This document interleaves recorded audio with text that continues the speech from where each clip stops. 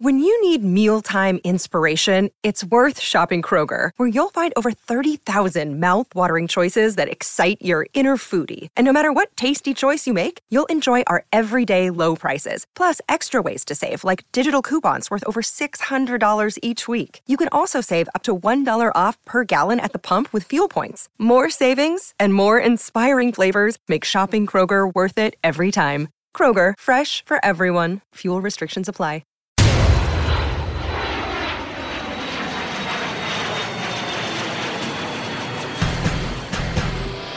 Hello and welcome to Flight Deck, an inside look at the New York Jets. This is Rich Cimini. I'm your host. I cover the Jets for ESPN.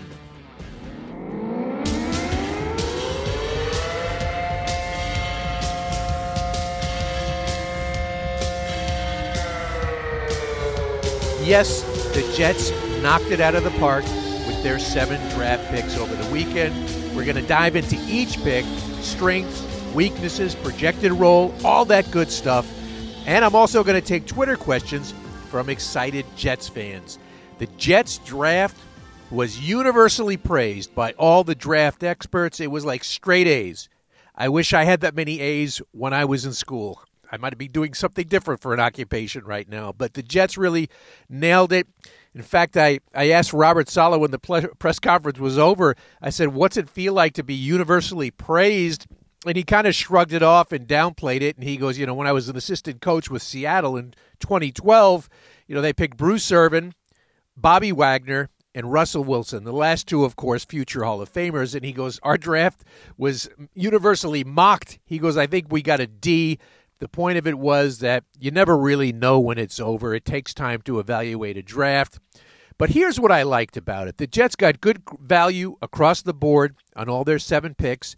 They didn't take guys with injury histories in the first 3 rounds. Durability is very, very important for this team. We know they've had so many key injuries over the last few years. I like the fact that Joe Douglas was aggressive. He went up and get the guys he wanted, traded up for Jermaine Johnson. Then he actually tried to get Breece Hall at the bottom of the first round after getting Jermaine Johnson. Could you imagine if the Jets came out of it with 4 first-rounders?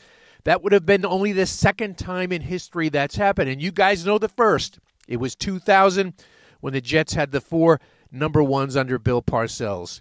But Douglas was aggressive. He actually ended up going up for Hall in the second round, moving up 2 spots with the Giants to draft the running back. Joe Douglas wanted to come out of this draft with 4 impact players. Let's see what he got. Sauce Gardner, the number 1 pick, he's going to start. I'd say Garrett Wilson is the odds-on favorite to start at wide receiver. Jermaine Johnson might not start right away in the base defense, but you have to remember the Jets use an 8-man rotation on a defensive line. I certainly think you will see him as an edge rusher in the nickel package. And Breece Hall, to me, based on the people I talk to, has number 1 running back potential. You draft a guy 36, you expect big things. He's got 4.39 speed. Michael Carter, look, we all love Michael Carter. He had a really good rookie year, but he doesn't have 4.39 speed. Now, let's talk about each of these picks. Sauce Gardner, you know the stat, no touchdowns allowed in college. That's just amazing. Talked to some scouts about him. Some of the words they used were they like his swag, the way he's wired. He's a springy athlete. He's got ball skills. He had 9 interceptions in 3 years. That may not sound like a lot, but he was not targeted a lot. He was like the Darrelle Revis of college football. He was not targeted a lot. He's a skinny guy and played predominantly press man. He's going to have to make an adjustment to some zone. Now, a lot of people were thinking, why did they pick a press man corner for a team that plays a lot of zone? Well, I did the research. You know me. I love doing the research. I checked with our True Media website. And so it's true. On first and second down, the Jets are predominantly zone. They only played 37% of man coverage, which is 19th in the league. So right around the middle of the league. But on third down, it goes up to 72% man. That is third in the league. So they are a man team on third down. Robert Saleh has said it many times. He expects his guys to win on third down. The whole defense is predicated on that. DJ Reed, their free agent acquisition from Seattle, had very good analytics last season in man coverage. So maybe the Jets switch to maybe more of a man's scheme this year with Sauce and DJ Reed. I told you, I thought in last week's podcast, I knew they liked Sauce over Ike Ekwonu. And if Sauce had been gone, Derek Stingley Jr., well, of course he went third, but Derek Stingley Jr. was a guy that they were very, very high on. And I don't think there was much of a difference between Sauce and Stingley in their ratings. Became moot, of course, when Houston took Stingley at 3. Now let's talk about Garrett Wilson. Interesting little subplot here. The Jets almost traded up to 9, Seattle, because they thought, they heard, teams are hearing stuff on the clock. They're talking to people. Their intel was that they thought Philly was moving up for a wide receiver, meaning Wilson. The Jets did not want to lose Wilson, especially after Drake London had just gone 8 to Atlanta. So the Jets were talking to Seattle, and at one point it appeared that they had a deal done, but Seattle got cold feet because they didn't want to lose the tackle Cross. And the Jets became convinced that no one else was moving up, so they stayed at 10, and they got Garrett Wilson. Fast guy, 4.38, body control, explosive. I can say I was standing right near him in the press conference, and he's skinny, so you wonder a little bit about how he's going to handle some bump and run coverage at the line of scrimmage, but a very smooth athlete. Basketball background, had a lot of Division I offers, so I think you see that in his game, just the quick twitch, the footwork, you see that show up. I hope he works out than some other Ohio State guys the Jets have drafted, like Devin Smith and Darren Lee. They were disasters. Wilson, very promising. Jermaine Johnson, he was the number 8 guy on their draft board, so he obviously, they go with Wilson, and so when he hits 15, Johnson, Joe Douglas starts calling every team from 15 to 26, trying to get Jermaine Johnson. Finally, at 26, he gets Tennessee to make a trade. I think it was one of the stories of the first round. Why did Jermaine Johnson, who was projected by many to be a top 10 pick, why did he fall to 26? I checked with a number of scouting sources, and they told me he just did not do well in his interviews during the run-up to the draft. Now, he did play really well at the Senior Bowl, but from my understanding, I don't think he was. I think his attitude rubbed some people the wrong way at the Senior Bowl. He was coached not by the Jets coaches, but by the Detroit Lions coaches, and I understand, some of them weren't thrilled with his attitude. He's got a big ego. Some people call it athletic arrogance. Some people say he needs to be humbled. He came across well in our press conference with him. He seemed like a very, he seemed like a really good guy, and like he's really into this, and he's so grateful that the Jets picked him. Another thing was he was only a one-year player. He bounced around a little bit, gets to Florida State, just thrived there with 12 sacks. Scouts tell me he'll play the run. He's got a wide repertoire of pass rushing moves. I think that was a really, really good pick for the Jets. Now, Breece Hall, interesting pick. I was surprised they took running back. I just didn't think after Michael Carter's promising year, I just didn't think Joe Douglas was going to go for a running back that high. He was a top 20 guy on their board. As I mentioned earlier, they tried to get him at the bottom of the first.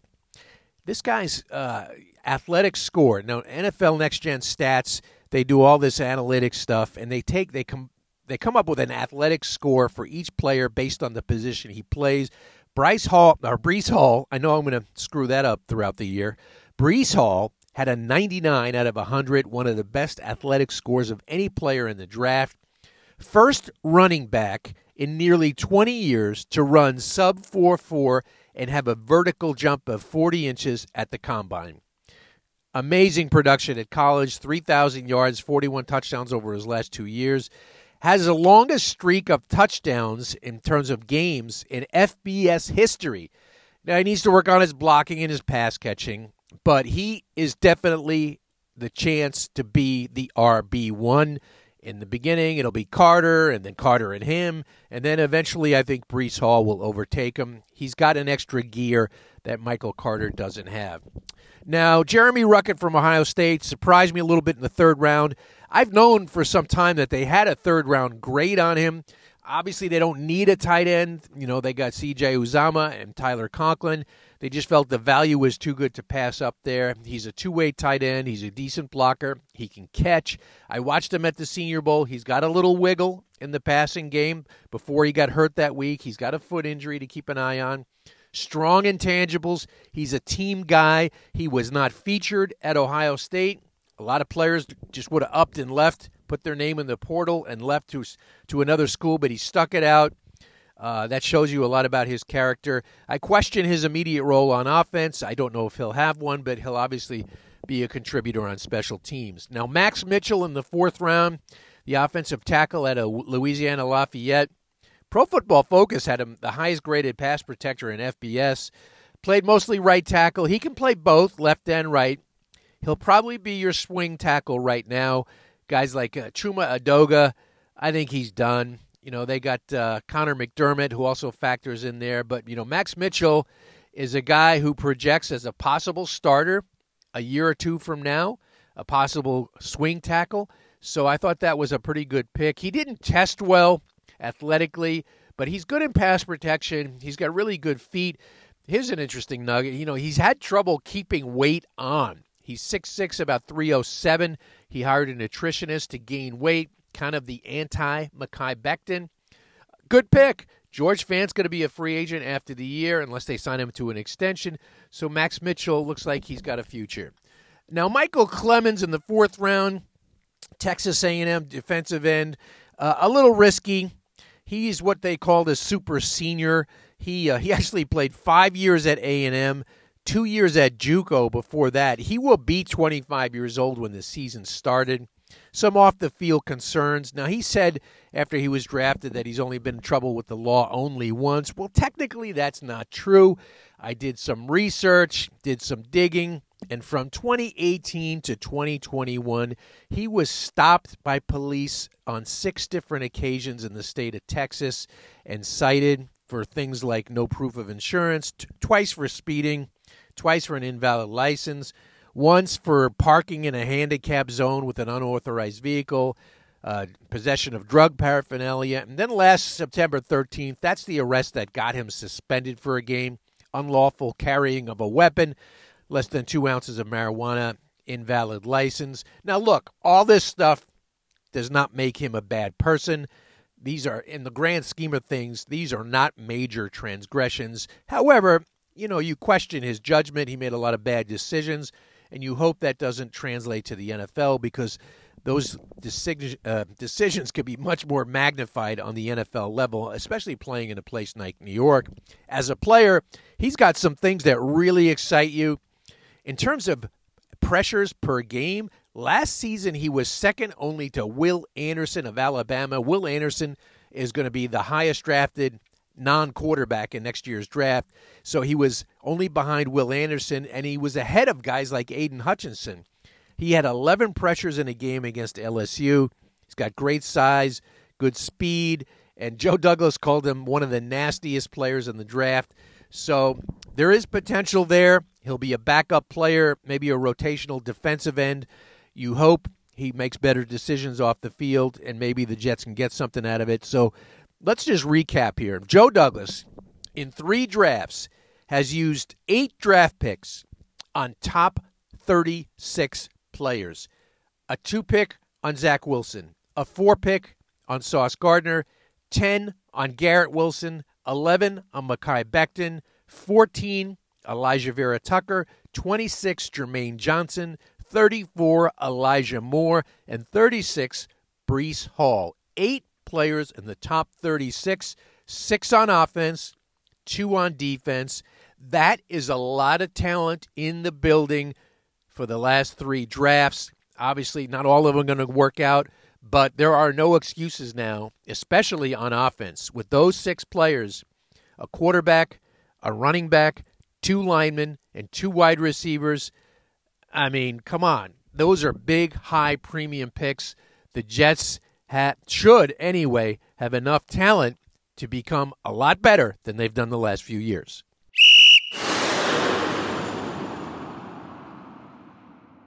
All right, it's Twitter time, and we're going with an extended version of our Twitter period here. We got some great questions. I know Jet fans are excited, so let's go to @IanDamon3. Which rookie do you see having the biggest impact?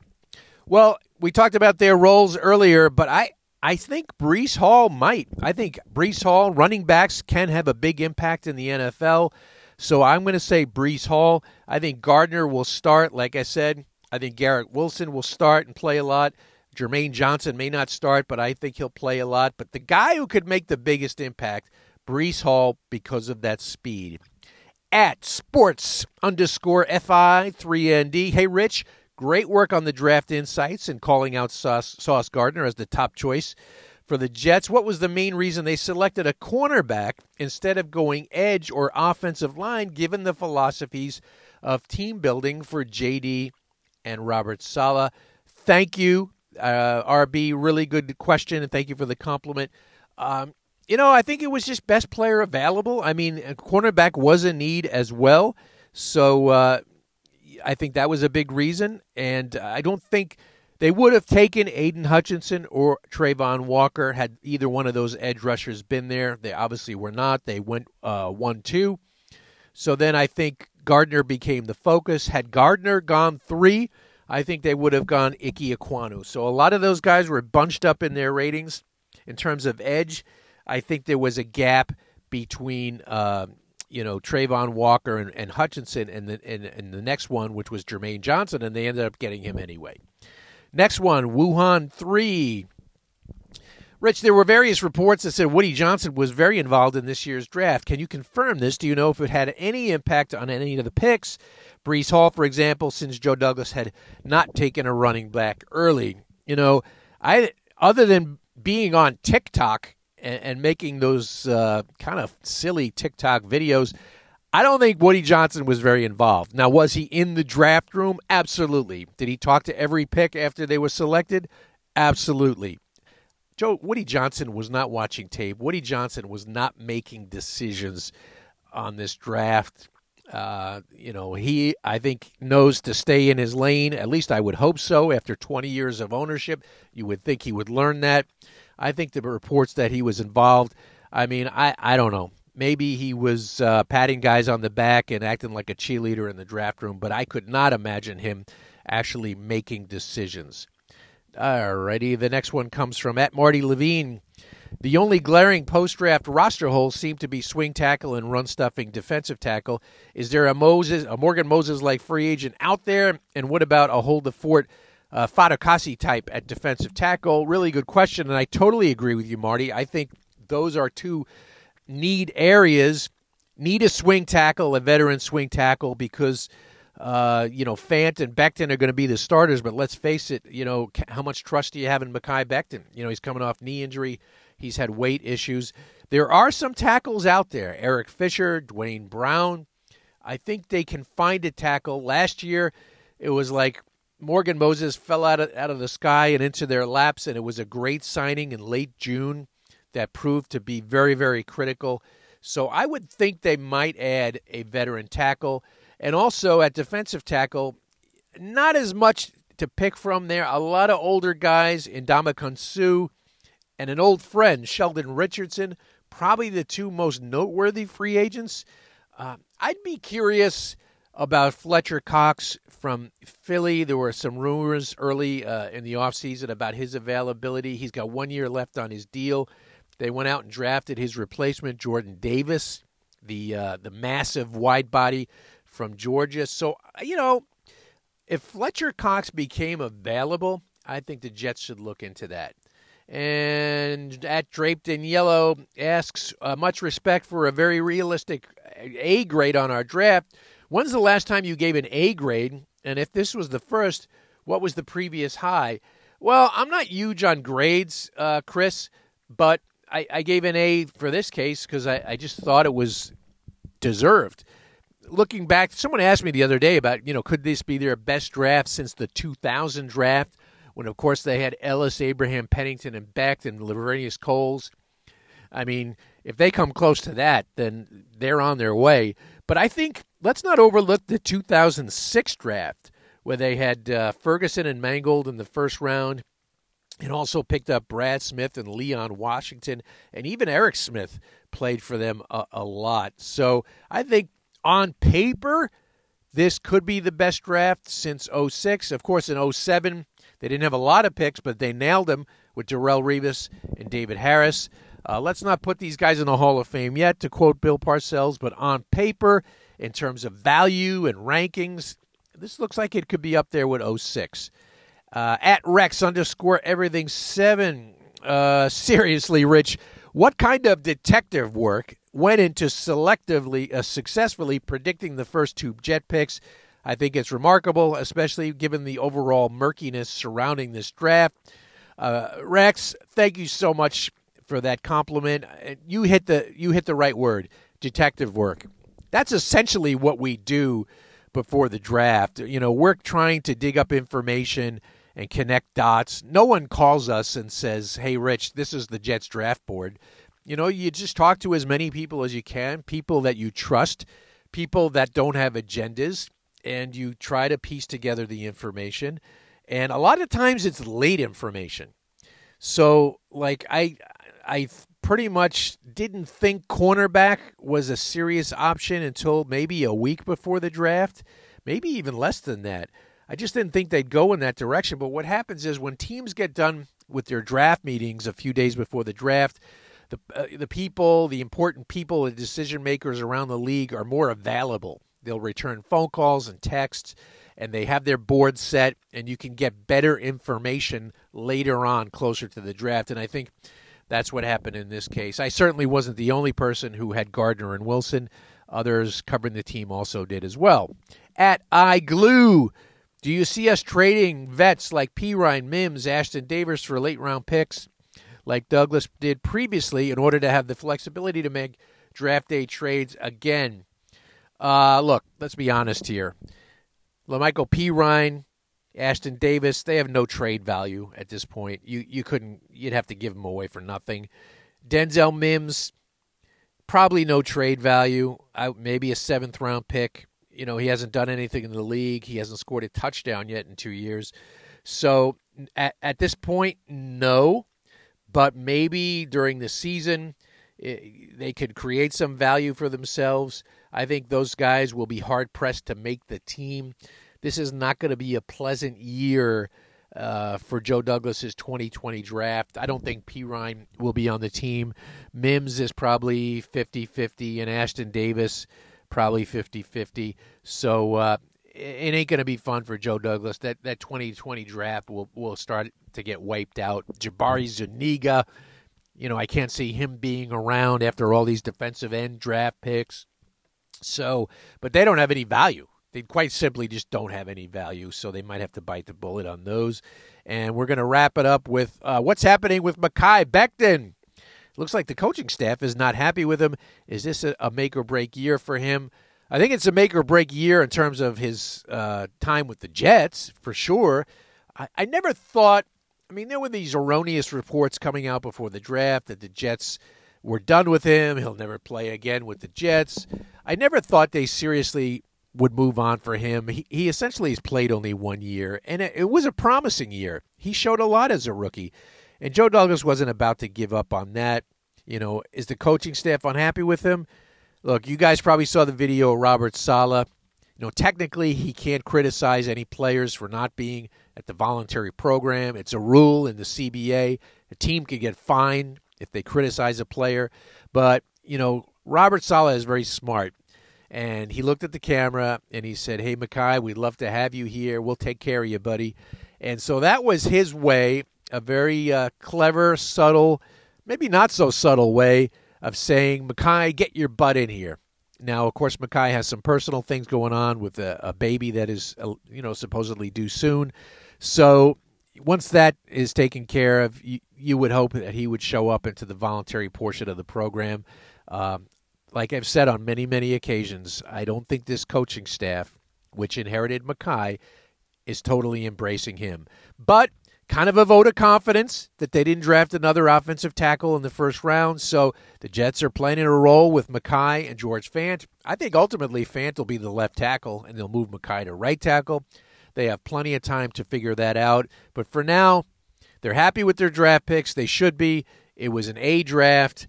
They should take a few bows and get to work. They got a lot of work ahead of them. Drafts, the Jets have won the offseason many, many times, and then it comes to the real season, and they lay an egg. So let's not count the Lombardi Trophy just yet. They got a long, long way to go, but they certainly had a good offseason.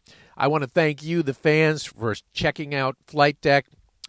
We haven't done it a whole lot in the offseason, only when as news allowed us to get here. So we had some news this weekend, so definitely wanted to make sure I checked in on a post-draft Flight Deck. Thanks to our producer, Jeff Scopin. We'll check in when as it warrants. When there's news, we'll get right into it, and you never know who we might get as guests. Appreciate the listens over all these past few months. This was a lot of fun, and we always appreciate it, and we'll talk to you next time on Flight Deck.